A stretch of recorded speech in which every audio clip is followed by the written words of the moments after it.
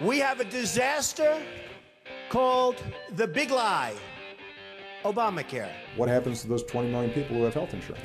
I believe, many people in my own state believe, that health care is a right, R-I-G-H-T, regardless of income. One of the traditional methods of imposing statism or socialism on a people has been by way of medicine. This is America's Healthcare Challenge on News Talk 1290, newstalk1290KOIL.com, and the News Talk 1290 KOIL mobile app.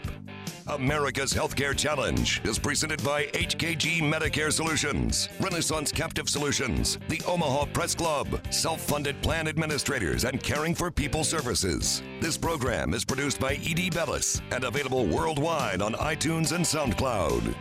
Now, here's your host, Sean McGuire. Welcome to another beautiful day of America's Healthcare Challenge. If you're out there driving around on this wonderful top 10 day of 2017, I have to count the days where it's in the 70s and sunny here in the heartland because things can change so quickly. Very similar to how things change in the healthcare and insurance industries, and that is the purpose of this show. Been brought to you now for nearly 4 years.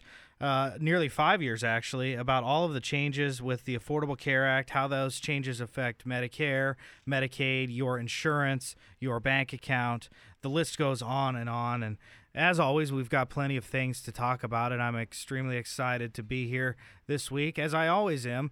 But we've got a lot of good things to cover for you. And if anytime you'd like to join the conversation, you are welcome to do so. 1-800-577-1290 or 402-342-1290. Hashtag America's Healthcare Challenge on Twitter and Facebook. And we're going to take a look at some of the recent developments. Last week, we looked at what happened with the AHCA fail, I guess as some people like to call it.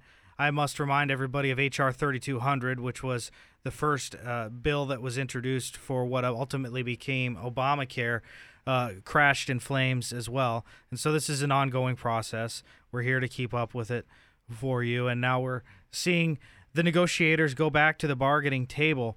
The president playing golf last week with Rand Paul, the senator from Kentucky, who is a critic but also a physician, has some unique insights into the program.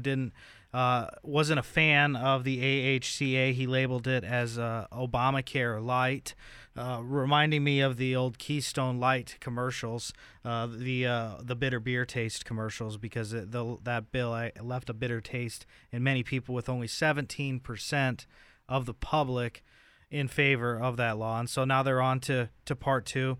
It looks like they're trying to get together, but we've had so many other developments out there, we don't really know how far we're going to go. What we're going to look at this week is some of the things that we can look forward to in 2018, because some major news broke here to our friends to the east and some of those in our listening audience in the state of Iowa, the great state of Iowa, where I am also from, has some challenges with choice coming up, in that both Aetna announcing, as well as Wellmark, which is their Blue Cross Blue Shield, announcing that they will be leaving the individual marketplace altogether, leaving just one choice in the Hawkeye State or Cyclone State, depending on, or Panther State.